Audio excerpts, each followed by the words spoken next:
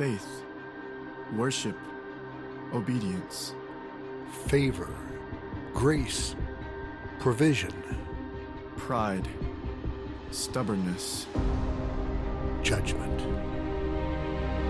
from faithfulness to infidelity, From blessings to justice.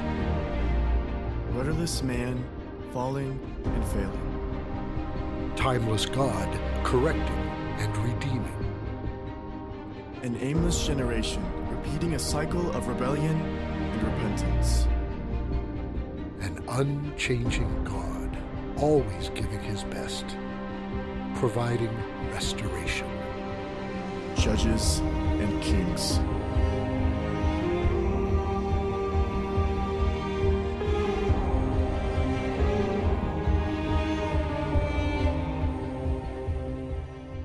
Today, we're continuing our study as we talk about the judges and the kings. And this is where they intersect. Samuel is a judge and a prophet, and Samuel has acquiesced before God to this process of the king. So let me give you a little background. We're going to be talking about self-deception, and we're going to see the self-destruction of Saul, King Saul. And how did that start? It was because of the self-deception. Now, if we go back, here's what we see. The nation of Israel has been elected, so to speak, by God to be a light to all the other nations of the one true God, Yahweh. And they are to personify and to show forth and to spread forth the news of Yahweh, God Almighty. And this selected group of people has special criteria that they are to observe. And not only that, they're different than every other nation because God, the Father, is their king. God is their king, and God is also their deliverer. Now, he will send as needed a judge into the land, a judge who will judge the people and lead them in military endeavors. And the people, at this point, as Samuel is getting older, the prophet, they come to him and they say, Samuel, you are getting older and we are ready for a king. We want a king. We want to be like all the other nations. That's what we want to be like. We want to be like everyone else, and we want a king that will go and fight our battles on our behalf. The problem is God did not want the nation of Israel to be like all other nations, and he would ultimately fight their battles as they would keep his covenant. And as his covenant was kept, he would protect them, he would watch over them, he would bless them. And then when they would break the covenant, then the enemies would come into their land. Now, with that understood, the people are just ready for their own king. And even though it was prophesied in the book of Genesis, we know to Abraham and to Jacob, and in Deuteronomy 17, that eventually Israel would have a king, this was not the time, and this was not to be the person. Now, we don't know if it was to be David or if it was to be Jesus. We don't know when the first king should have been, but it was not going to be Saul. So Samuel goes and pleads to God, and he said, go ahead and give the people what they asked for, which is kind of a scary thing. Sometimes the worst thing God can do, or for us, at least for our own well-being, is for God to give us exactly what we want. Sometimes we want things that we don't need or that are counterproductive to what God wants to do for us. And this was one of those times. But he said, go ahead and grant their request. I will select a king. And so, in fact, he did select a king. And we see, as Derek was just reading, as Saul, that when they first go to get him, matter of fact, even before that time, Samuel has identified him and has anointed him, and now it's time for him to come and be coronated, so to speak. All the people have come together, and there's going to be a selection. So it's from the tribe of Benjamin and through the next clan, and then to his family, and then to his children. And when they call out for King Saul, or they call out for Saul, no one can find him. Where is this guy, Samuel, that God has selected as our next king? And they begin to look for him, and somebody says, he's over in the luggage. Many people had traveled and put their luggage there. He's over in the baggage. And so Saul is hiding behind the bag. So they go and they bring Saul out, and the people look at him and they go, yes, this is what we want. For the Bible said that Saul was a head shoulder than anyone else. In other words, most people in that day and time were somewhere, men would be 5'4", maybe 5'5". Saul is probably closer to 6'4". He's young. He's probably in his early 20s. He's handsome. And they look at him and they go, that's exactly what we want for a king. You know, we even know that Americans today in studies that we prefer the tall, good-looking guy to be president, or the tall, good-looking woman, whatever the situation might be, to be president. It's just kind of innately who we are. We don't necessarily have that right now, but that's what, most of the time, that's what people want, okay? And they have this desire for what it should look like. Well, in that day, even more so, because you got to be king one of three ways in that day. Either you were part of the royal lineage and you inherited through royal blood because you were the prince, or you and your group of people, your tribe, they went and they conquered, and that's how you became king. You knocked people off, you killed them or whatever, and you made your way into the palace. Or the third way, your clan became very strong and it began to spread, and you were the biggest and the strongest, and usually the biggest and the strongest guy, he was the leader. And that's how you got to be king. So they're looking, oh yeah, man, we got a real king, one that will lead us into battle. He's big, he'll be intimidating. This is exactly what we want. And on top of that, he's good looking. This is exactly what we want. We can sell posters, make trading cards. This is a great opportunity for us. And so that's where they are. And what they don't realize, this is not what God had intended. This is not what's best. But God goes ahead and he blesses them. And God uses them. And so we see, at first, we see Saul at this point. He's called after he's gone home, and he's called and said, look, some of our neighboring cities have been under attack, and they're laying siege. The Ammonites have come from the east, and they've laid siege to them, and they're going to capture them. And matter of fact, they said they're going to take out all the men. He's going to take out their right eye, and then they'll be their slaves. And so Saul mustered all the troops that he could. He called throughout the land. He led them, and they went into battle, and they had a mighty victory. And Saul has several great victories. And on one occasion, Samuel has told him, look, now there's going to be a big fight here, and I want to come out, and God has instructed me to give a sacrifice on behalf of the nation before you go into battle. But Saul gets tired of waiting, and Saul runs ahead, and Saul decides, even though he's not a priest, to just go ahead and do the sacrifice himself so that he can go on into battle. And God honors even though Saul is not being faithful, even though Saul is not obeying, even though Saul is rushing ahead in his own strength, in his own ego.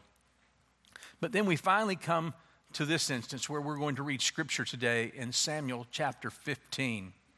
And the situation here is it's the hated Amalekites. Now, who are the Amalekites? The Amalekites have been hundreds and hundreds of years. They're marauders, and the way that they live is they go and they knock out cities and villages and different smaller people groups or big people groups where people are lagging behind, and they kill them, and then they take whatever they have. They take their livestock, they take their grain, they'll take their children, their wives, and make them slaves. And that's principally how they lived. As a matter of fact, they even attacked the Israelites as they were going through the desert. They would attack, because the Israelites were such a big group, they would attack those in the back who had fallen behind, the sick, the elderly, the infirmed, the hurting.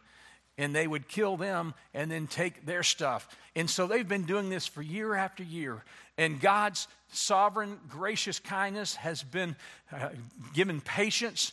But now it's the point where he said, this group of people, all they know how to do is kill and cause bloodshed. So my judgment is coming upon them. So Saul, I want you and the nation of Israel to exercise my judgment, and I want you to destroy this people group. That's what I want you to do. And so we look at that and we go, oh my goodness. But recognize in that day and time, there was no council of countries that came together. There was no law that unified everyone together. So if there were groups, if you were bigger and you wanted to overtake this village, there was nothing to be done, and there was no one to stand for you unless there was another neighboring cousin that would come. And so in this instance, there's no one else. And so God says, I'm going to smite them. I'm going to destroy them. I'm going to do it through you. But I want you to understand something, Saul. I want you to understand something, nation of Israel. This is judgment. This is not exploitation. This is not imperialism. You are not doing this for gain. So I don't want you to keep anything. Don't keep any of the livestock. Don't keep any of the grain. Don't keep anything for yourselves. That's what the Amalekites do. I want you to devote this to me, and I want you to exercise judgment, not for your personal benefit, but for justice sake. So that's where we pick up on this story, beginning in the book of 1 Samuel, chapter 15, verse 7. And Saul defeated the Amalekites from Havilah to Shur, which is east of Egypt. And he took Agag, the king of the Amalekites, alive, and devoted to destruction all the people with the edge of the sword. But Saul spared Agag and the best of the sheep and of the oxen. So what's happened here? So Saul, first of all, he's not doing what God told him to. What is he doing? He is doing an act of imperialism. This is an act of imperialism. He gets the king. Why do you get the king? Because that's the trophy. That was the trophy back then, to have another king in your court that was either in the dungeons or serving in your court. If they were serving in your court, they usually cut their thumbs off and their toes off and had them chained. And you might have 2, 3, 4, 5 kings. That was a status symbol, that you were the king of kings. And so Saul's ego has got the best of him. And he's brought back Agag as a trophy. But Saul and the people spared Agag and the best of the sheep and the oxen, the fatted calves and the lamb and all that was good, and would not destroy them. This is exactly what the Amalekites would do. That's what they would do. And this is why God did not want them. This is not for the purpose of your financial gain. This is not for the purpose of your ego. You're not going to be like this. That's why it's all to be devoted to me. This is an act of judgment. But Saul doesn't listen. And the Bible continues, and it says, all that was despised and worthless, they devoted to destruction. That's what the Amalekites did. If it was weak, if it was sick, if it wasn't strong, if it wasn't of enough value, then they killed that. But then they kept everything else. And the Bible says, the word of the Lord came to Samuel. I regret that I have made Saul king, for he has turned back from following me and has not performed my commandments. And Samuel was angry, and he cried to the Lord all night. And Samuel rose early to meet Saul in the morning. And it was told, Samuel, Saul came to Carmel, and behold, he set up a monument for himself and turned and passed on and went down to Gilgal. So what is that? Well, he set up a monument. Why do you set up a monument? You either do it to mark something God has done or mark that kingdom or that king had accomplished. So he sets up a monument in honor of himself. We have been the one who finally defeated these awful, evil Amalekites. A monument for me, so everybody will see when they come by. It's inscripted. Maybe they even had a stone face. We don't know what it looked like, but they set up a monument. It's, again, a statue, a trophy, something that would bring accolades and recognition to Saul. And Samuel came to Saul, and Saul said to him, blessed be you to the Lord. Okay, so we're going to stop right here. And what we see is the self-deception of Saul. And I want to give you, all of these characteristics are found and noticed in Saul's life. That's what this sermon is about. How do we find ourselves in self-destruction? Well, it comes first by self-deception. What is self-deception? Self-deception are the lies that you tell yourself in order to justify what you do, even though you know it's not right. Okay? So it's the lies that you believe, the lies that you tell yourself, the lies that you do, and then it enables you to do something else. So in other words, self-deception, as Timothy Keller said, is not the worst thing that you do, but it's the reason that you do the worst things that you do. So here are some concepts. And by the way, I don't like to brag. I usually don't brag like this, but I had almost 5 minors in college. And I know you probably don't know anybody with more minors than me. And that comes from someone who can't figure out what they want to do in college and just keeps taking hours, okay? Matter of fact, I literally got to the end of my junior year and I go, so what degree would you give me for all these? Look at all these hours I got. They're everywhere. And they go, good night, son. You've got like 4 minors and no hope for a major. And so anyway, don't like to brag. But a couple of those fields that I had minors in were psychology and sociology. So these are terms that we learned. and they're terms that people still use. The first one is denial. To just deny that something exists. Even though it might be true, even though it might be real, you just deny it. That's the central one. That's the easy one. Certainly we see Saul basically in denial over not being obedient. The second one is deflection, and that's what he does right here in this particular verse that we just read. Deflection, what does that mean? That means where I deflect. Somebody says something, or I know they're about to say something, and I go, look, squirrel! Or have you seen that movie? Oh, did you see? Oh, my goodness, that's a nice-looking dress. Oh, I really like those shoes. You deflect, and that's a very common characteristic. That's a self-deceiving. I don't have to deal with it. I'm trying to get around. I'm trying to get away from self-deflection or deflection. The next one is projection. What is projection? I'm projecting upon you. In other words, we have a problem. Let's say that I've done something to hurt your feelings, or you've done something to hurt my feelings. And when you've done something to hurt my feelings, the way that you handle that is you go, well, you know what? It was really your fault. If you hadn't said this and done this, I wouldn't have screamed at you and called you all those ugly names. Or it was because of whatever.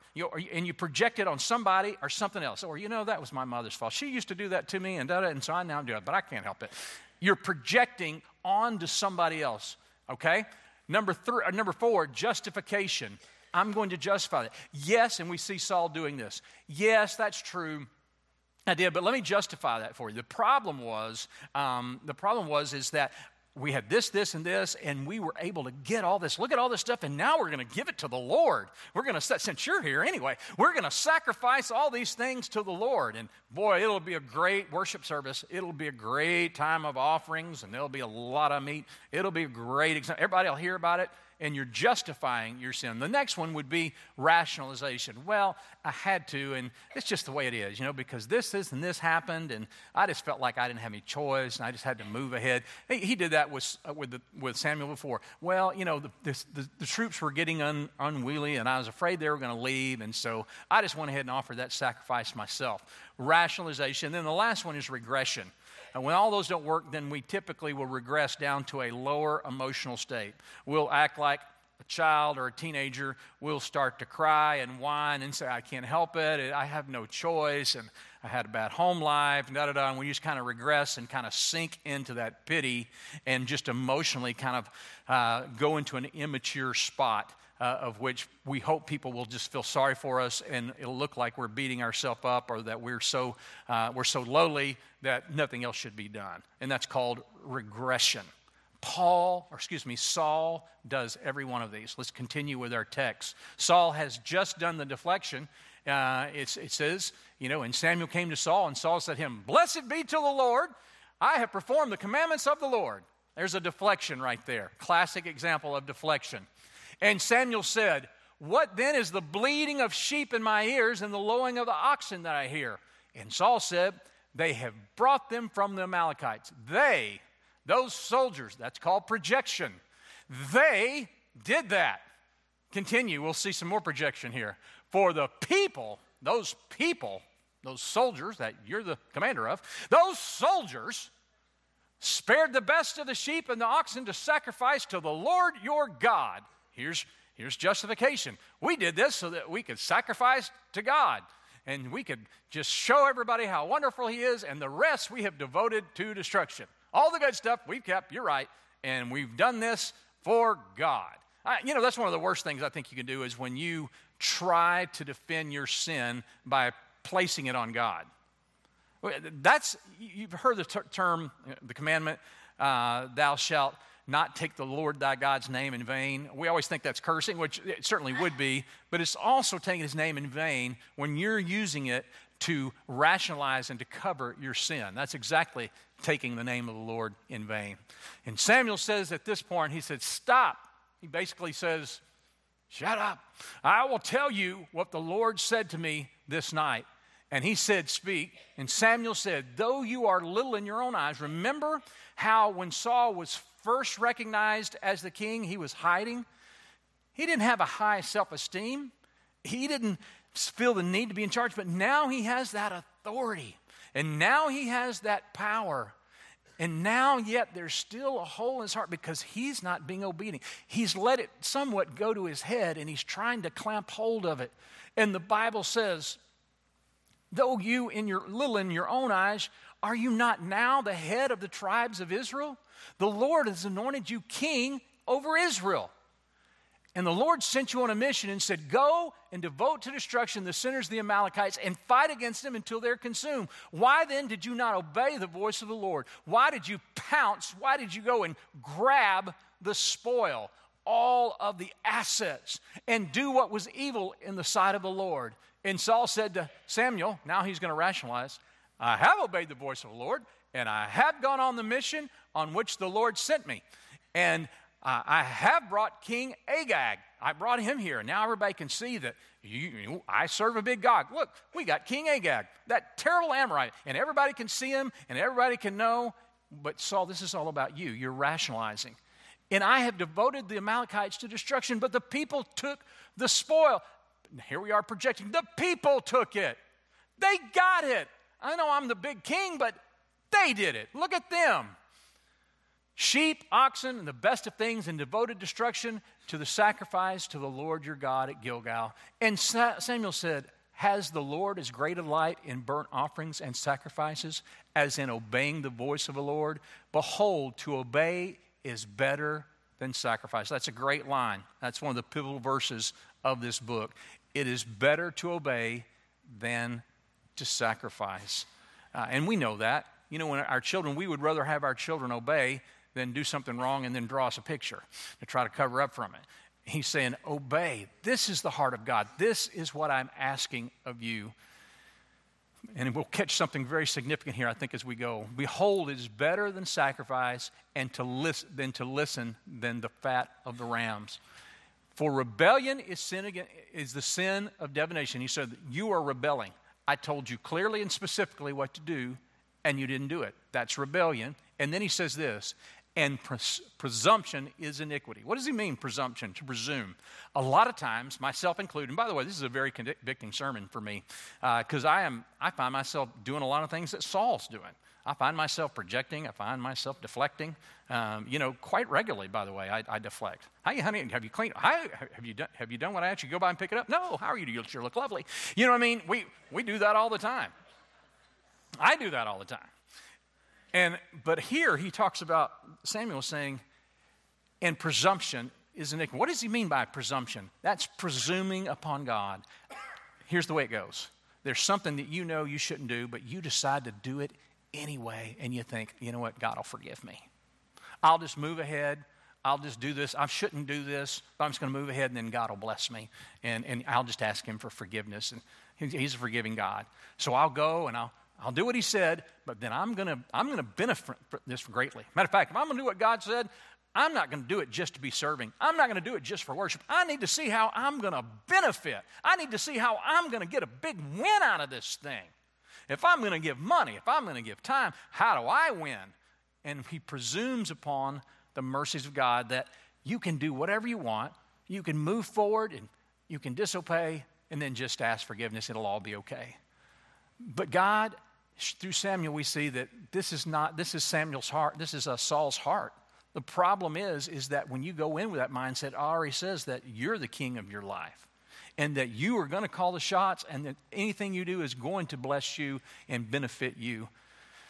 And so he says, because you've rejected the word of the Lord, he has also rejected you from being king. And Saul said to Samuel, all right, at this point, wait, now this is big, and I don't know where else to go with all my little defense mechanisms, so now I'm going to regress, and I'm going to say, okay, I'm going to say the right things I should have said right at the front, but not get that right either.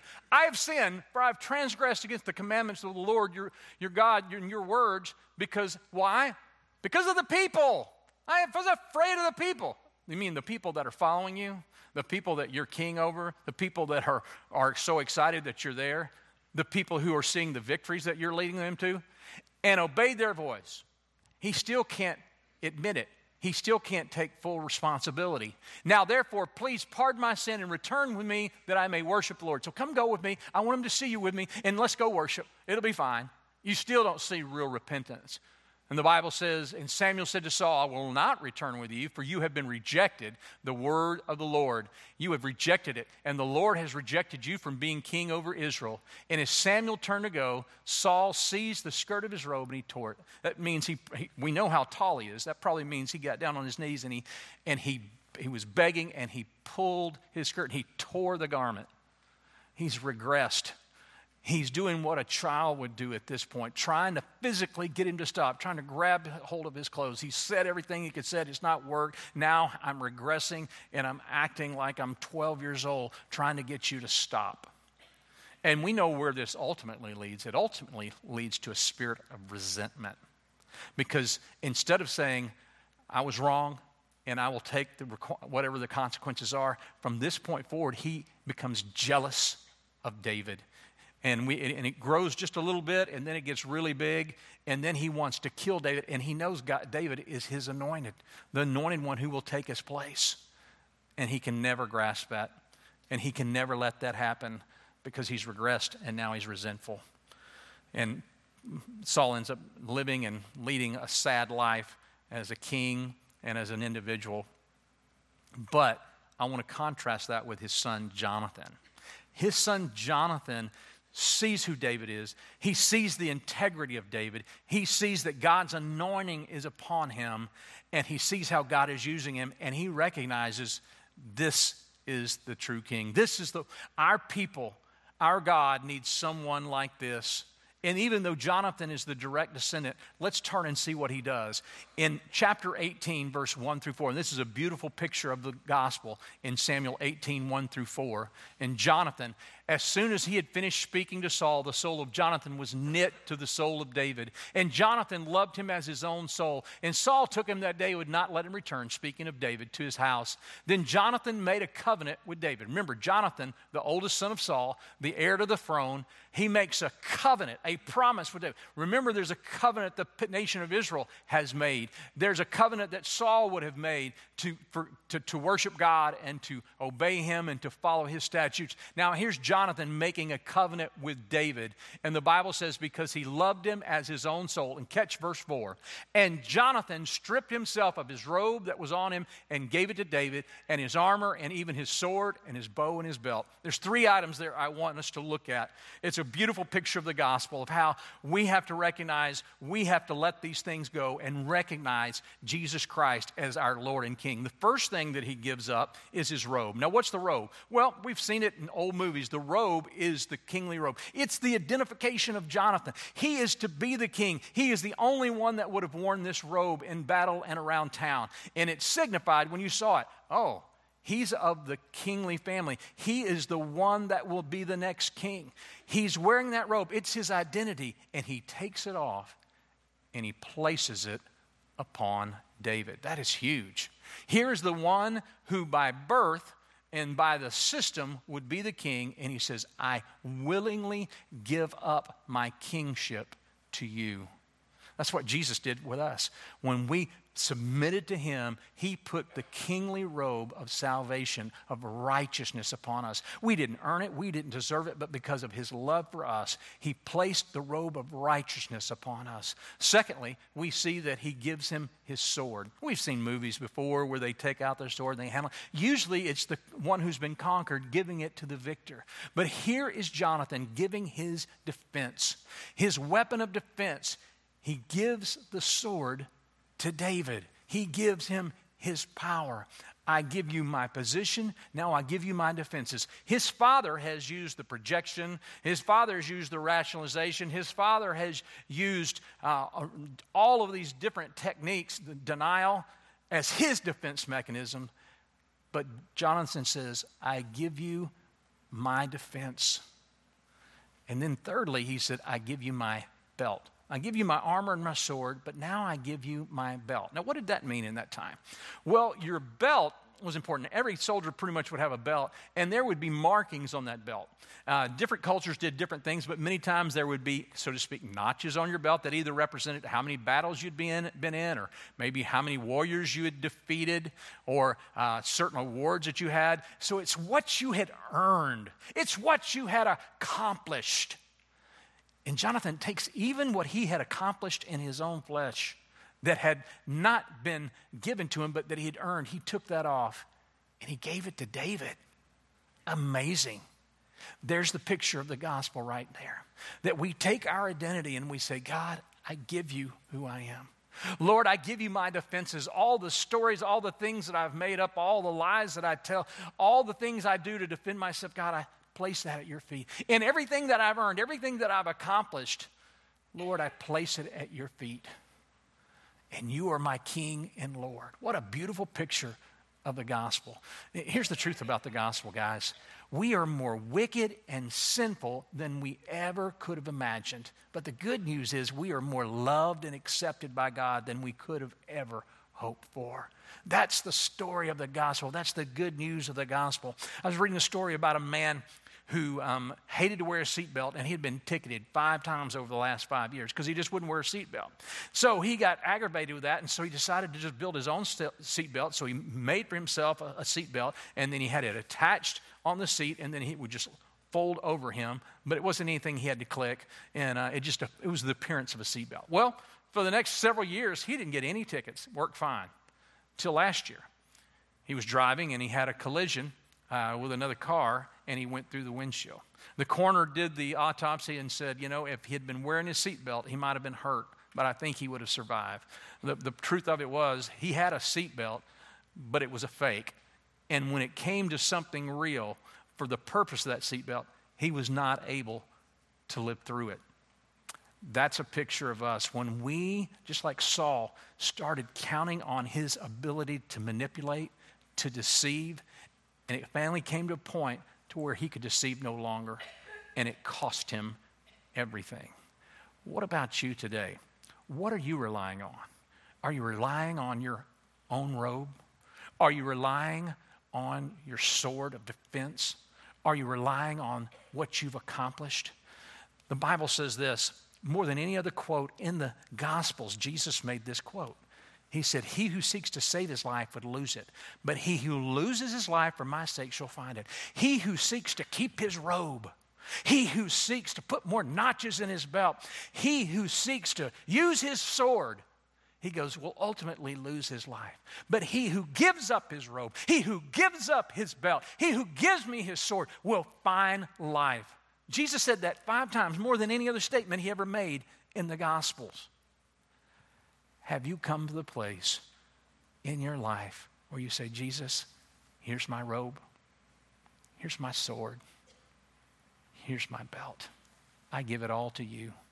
Clothe me in your righteousness, not because I've earned it or deserved it, but because of your gracious kindness.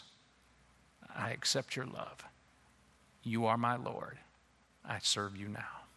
Father, thank you for this time. Thank you that while we were still sinners, you did die for us. And Lord, if there's one today that doesn't know you, I pray that you would draw them by the power of your Spirit. Lord, I pray that we would remove our robes, which really are just filthy rags in your sight. Lord, I pray that we would release our weapons of defense, the excuses that we make on why we can't follow you, why we can't trust you, why we have to live a double life. And Lord, I pray most of all that we would release our belts of our self-righteousness, our belts of our accomplishments, our belts of our goodness, of our service, of things that we've done that we think have earned our way into the kingdom. And I pray that we would release it before you, and we would recognize that it is nothing, and that we have been putting our hope in things that don't matter, when our only hope can be in you, in the gospel of Jesus Christ, who has given us a robe of righteousness, who is our defense, and who is our purpose in life. We embrace you and thank you and ask you to draw people to your name this day. In the name of Jesus, I pray. Amen.